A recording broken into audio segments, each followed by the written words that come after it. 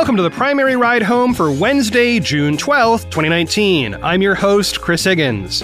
Today, a new poll shows Democrats beating Trump in hypothetical elections. The Young Turks propose a progressive pledge. Biden joins the call for a climate-focused debate. An examination of the candidates' walk-up songs. And Castro releases a plan to eliminate lead poisoning nationwide. Here's what you missed today from the campaign trail.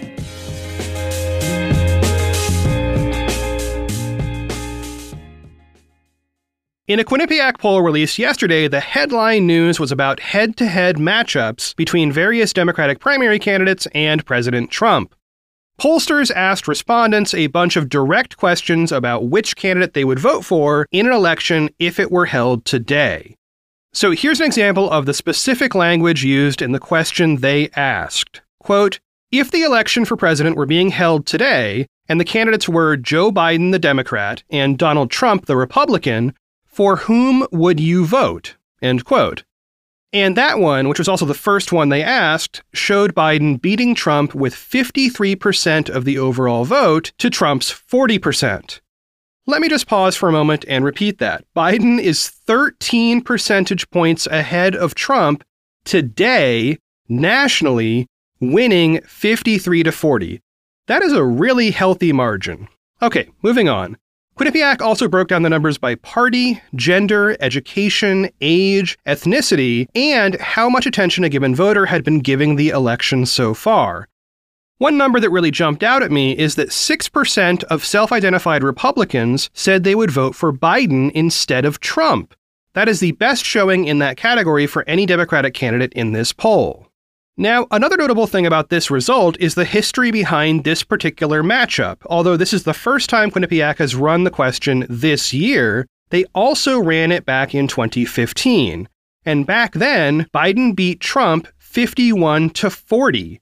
So 4 years later, Biden has actually picked up a couple of points, and Trump remains steady at his previous score.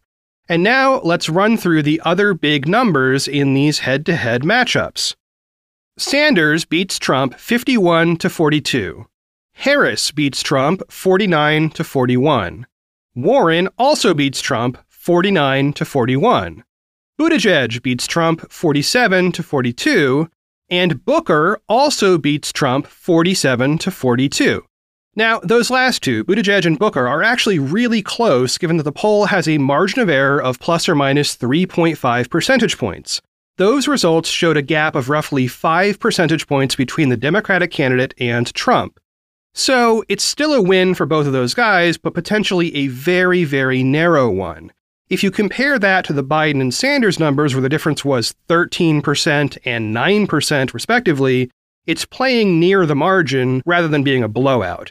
It is also worth pointing out that no Democrat lost to Trump in this poll. So that is pretty cool, but then again, they only asked about the list I just read a moment ago. They didn't ask about all 24 candidates. Now, as always, I want to remind you not to get too excited about early polling. There are still 510 days until the general election, and you had better believe a lot will happen in that time.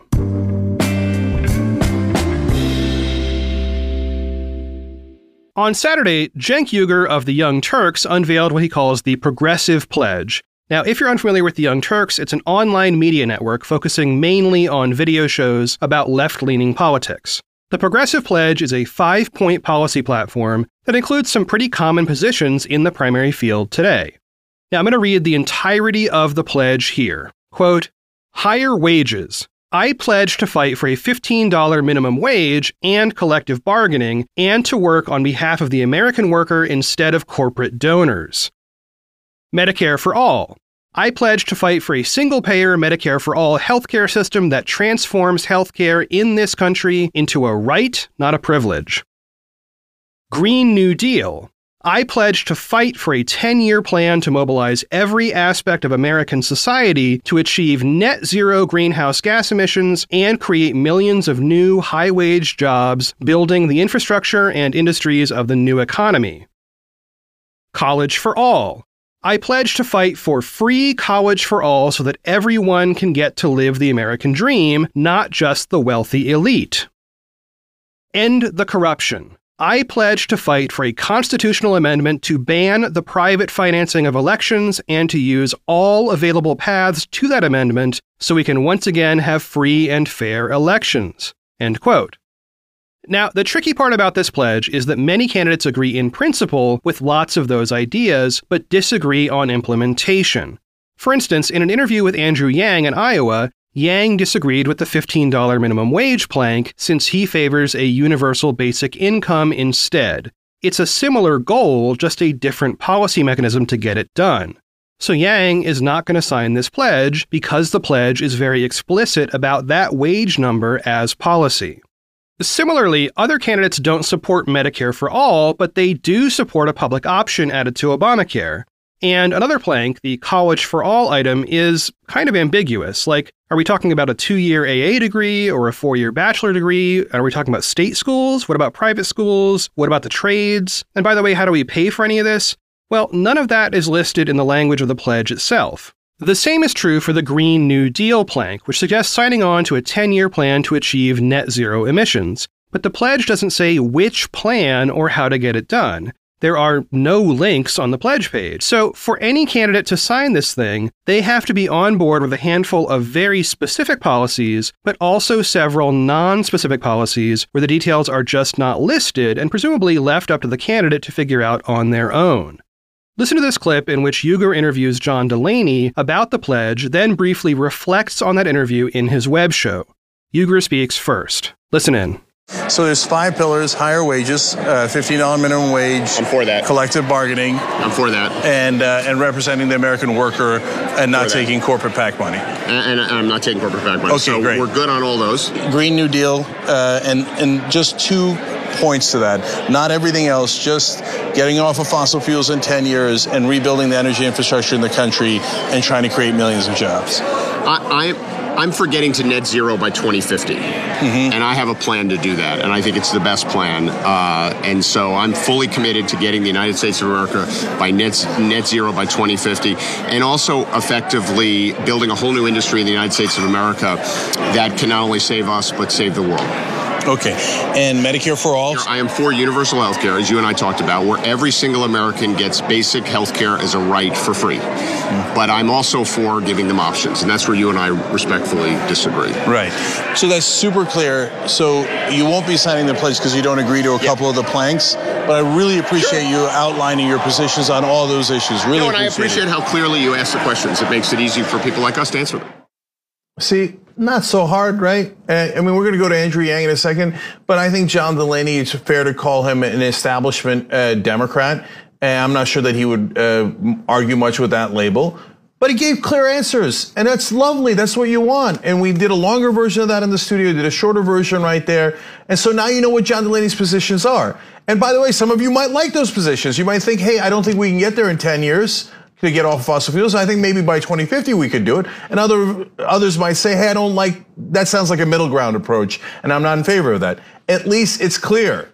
Even though this pledge came out just a few days ago, 3 candidates have already signed on. The first was Marianne Williamson, then Bernie Sanders, and then Mike Gravel. In videos posted online, Uygur says he has sent the pledge to other campaigns and is waiting to hear back from them.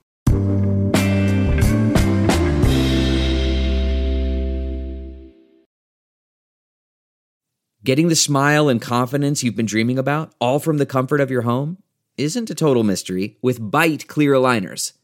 Just don't be surprised if all your friends start asking, what's your secret? Begin by ordering your at-home impression kit today for only $14.95. Byte clear aligners are doctor-directed and delivered to your door. Treatment costs thousands less than braces, plus they offer flexible financing, accept eligible insurance, and you can pay with your HSA FSA. Get 80% off your impression kit when you use code WONDERY at Byte.com. That's BYTE.com. Start your confidence journey today with Byte. That's not just the sound of that first sip of Morning Joe. It's the sound of someone shopping for a car on Carvana from the comfort of home. That's a good blend. It's time to take it easy, like answering some easy questions to get pre-qualified for a car in minutes. Talk about starting the morning right. just like customizing your terms so your car fits your budget. Visit Carvana.com or download the app to experience car shopping the way it should be. Convenient, comfortable. And while we're on the topic of people pledging to do a thing, here is a quick follow-up. Over the past few weeks, I've reported on various efforts by the primary candidates to get a single debate focused on the issue of climate change. Well, yesterday, Joe Biden became the 15th candidate to endorse that idea. In a story from the Washington Post by David Weigel, we got this classic paragraph. Quote, "That's what we should be doing," the former vice president told a Greenpeace activist on a rope line. "I'm all in, man. Take a look at what I'm talking about. And by the way, the first climate change plan in the history of the Congress? Biden." End quote. Now that is swagger. There is no other news yet on this front. The DNC continues to stand by its stance that it will not hold single-issue debates in general, much less on the issue of climate change, but it is certainly notable that the highest polling candidate is now officially on board with the idea.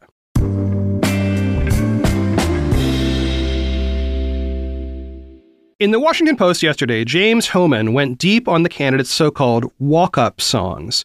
These are those songs candidates choose to have played while they walk on stage, and they were on full display on Sunday when we had 19 candidates in one place. That gave us a great chance to see which songs each candidate chose. If you have any interest in music, I really think you should read this article. There is a link in the show notes, of course, to get a deeper look and listen into this. But I do want to highlight a few of the walk-up songs that stuck out to me. Okay, first off, Senator Kirsten Gillibrand chose the song Good as Hell by Lizzo. So look, here's a pro tip from me. If you ever have the chance to see Lizzo perform live, you do that. You do what you need to do to get yourself to a Lizzo show, because it will make you a better person. It happened to me, and that's why I'm telling you. All right, let me read from the piece a quote from Gillibrand's spokeswoman, Meredith Kelly. Quote, "Lizzo is a badass who time and again models female empowerment and the beauty in being yourself. We love her music and message of acceptance, and nobody is better at pumping you up before a big speech." End quote. And next up, Beto O'Rourke chose the song Clamp Down by The Clash. This was their second single off the album London Calling from 1979. In other words, a moderately deep cut from a very well-known punk record from 40 years ago. And oddly enough, New York Mayor Bill de Blasio also picked a track off the same record, but he's using the song Rudy Can't Fail. While a person's taste in music has literally nothing to do with their policy positions, I do think it's kind of funny that there is disproportionate representation for one aging punk record in this field. And a few more tracks that seemed very on-brand to me. Senator Elizabeth Warren chose Dolly Parton's classic song 9 to 5, Senator Kamala Harris chose Work That by Mary J. Blige, and Mayor Pete Buttigieg chose High Hopes by Panic at the Disco. So check out the link in the show notes because the article does a good job explaining what these songs are. That is really handy if you're not familiar with a certain genre of music, and also the article explains why the candidates chose them. There's some historical context too, including a mention of Clinton's use of Fleetwood Mac's song Don't Stop way back in '92, which actually managed to get the band back together for a while.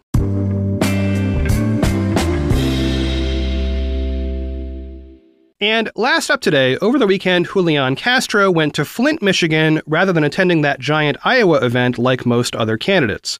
By the way, that makes him the first candidate to visit Flint during this campaign cycle. While there, he toured farmers markets, churches, and spoke to locals about their seemingly endless issues with unsafe drinking water, which is currently still tainted with lead. And then on Monday, he proposed a plan to deal with lead in American homes and water supplies. This makes Castro the first candidate in this field to tackle that particular issue with a policy proposal. And that plan is both comprehensive and easy to understand. First, Castro says he would, quote, convene a presidential task force on lead in communities, charged with eliminating lead poisoning as a major public health threat and coordinating the interagency response in partnership with state and local governments, end quote. At the same time, he would ask Congress to appropriate $5 billion a year for 10 years in order to deal with lead remediation. That's in things like paint and soil and lead pipes in communities that are most affected. Obviously, Flint would be on that list, but Castro also calls for a national assessment of the threat level in various communities, so at least we would all know what we're dealing with. Castro also calls for a home lead safety tax credit, which he doesn't offer a bunch of details on, but apparently that would provide tax breaks for people looking to do remediation work in their own homes. Along the same lines, he calls for stricter laws around the sales of homes built before 1978 so that new owners actually have data on whether the home contains substantial amounts of lead paint or lead piping or even lead contamination in the soil around the home, which is, by the way, a genuine concern if you have kids playing in your yard or if you are growing food in lead-tainted soil. And beyond all that, Castro calls for a variety of specific proposals on testing children's lead levels and providing healthcare and interventions to help kids who have dangerous levels. Okay, so this is policy, and as always, I ask, what would it cost and how would Castro pay for it? Well, it is unclear what the total cost is, though like I said, he does mention having Congress appropriate $5 billion a year for 10 years. We're looking at least $50 billion there. Later in the policy, a different point mentions $100 million a year on an ongoing basis to help kids. He doesn't total up the numbers or give costs for each proposal he makes, but I assume those two are the biggest costs involved. Now, on the paying for it side, Castro suggests changing how federal disaster funding is used. For instance, he says the Flint water crisis should qualify as a disaster, and thus that the existing federal budget for natural disasters should be made available to deal with human-made disasters. He also talks about public-private partnerships to drive innovation, but again does not offer details on what that might cost or bring in. So, I would like to see some more math here, but to be totally frank, I would love to see fewer children with lead poisoning. This one really does matter. Well, that is it for one more episode of The Primary Ride Home. I have been your host, Chris Higgins. You can always find me on Twitter @ChrisHiggins. So today is predicted to be the hottest day of the year yet in Portland, Oregon, where I live. It should crack 100 degrees on the porch, which is where my outdoor thermometer lives. So I have a plan, and that plan is go to the movies. It's always roll cold to the movies. Like, it's always cold when you don't want it to be cold. So I figure, even if the movie itself is garbage, you can bet that the AC is going to be cranking. So as you listen to this, know that right now I am very, very cold and super happy about that. Alright, as always, thanks for listening, and I will talk to y'all tomorrow. Support for this podcast and the following message come from Corient. Corient provides wealth management services centered around you. They focus on exceeding your expectations and simplifying your life. Corient has been helping high achievers just like you enjoy their lives more fully, preserve their wealth, and provide for the people, causes, and communities they care about. As one of the largest integrated fee-only registered investment advisors in the U.S., Corient has deeply experienced teams in 23 strategic locations. Corient has extensive knowledge spanning the full spectrum of planning, investing, lending, and money management disciplines. Leverage Corient's exclusive network of experts to craft custom solutions designed to help you reach your financial goals, no matter how complex they may be. Real wealth requires real solutions. For more information, connect with a wealth advisor today at Corient.com. That's Corient.com. Corient.com.